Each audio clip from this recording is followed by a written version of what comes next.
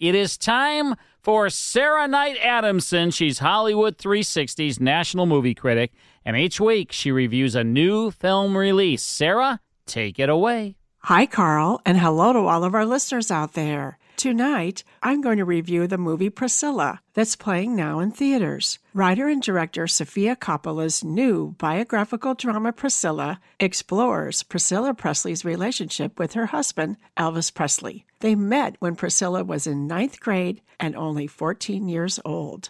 Elvis Presley was 24. He was serving in the army in Germany, where Priscilla's family was also stationed. Hi. What's your name? Priscilla Boyer. You like Elvis Presley? Of course. Who doesn't? What are the kids listening to these days? Bobby Darin, Fabian, and you.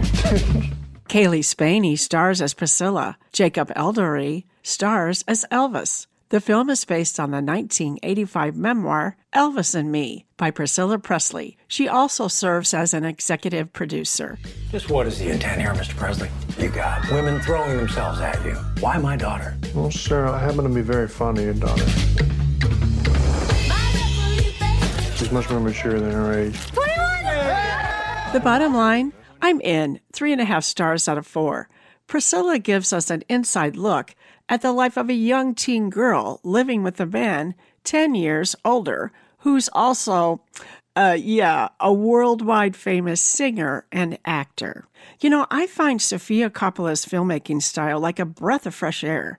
Here she's created a dreamy yet serious film of reflection of Priscilla Presley's life. It's a sad, cautionary film, yet one can see why Priscilla Presley has devoted her life in preserving Graceland. I'm Sarah Knight Adamson, your national film and TV critic for Sarah's Backstage Pass. Check out my website for reviews and interviews. See you next week.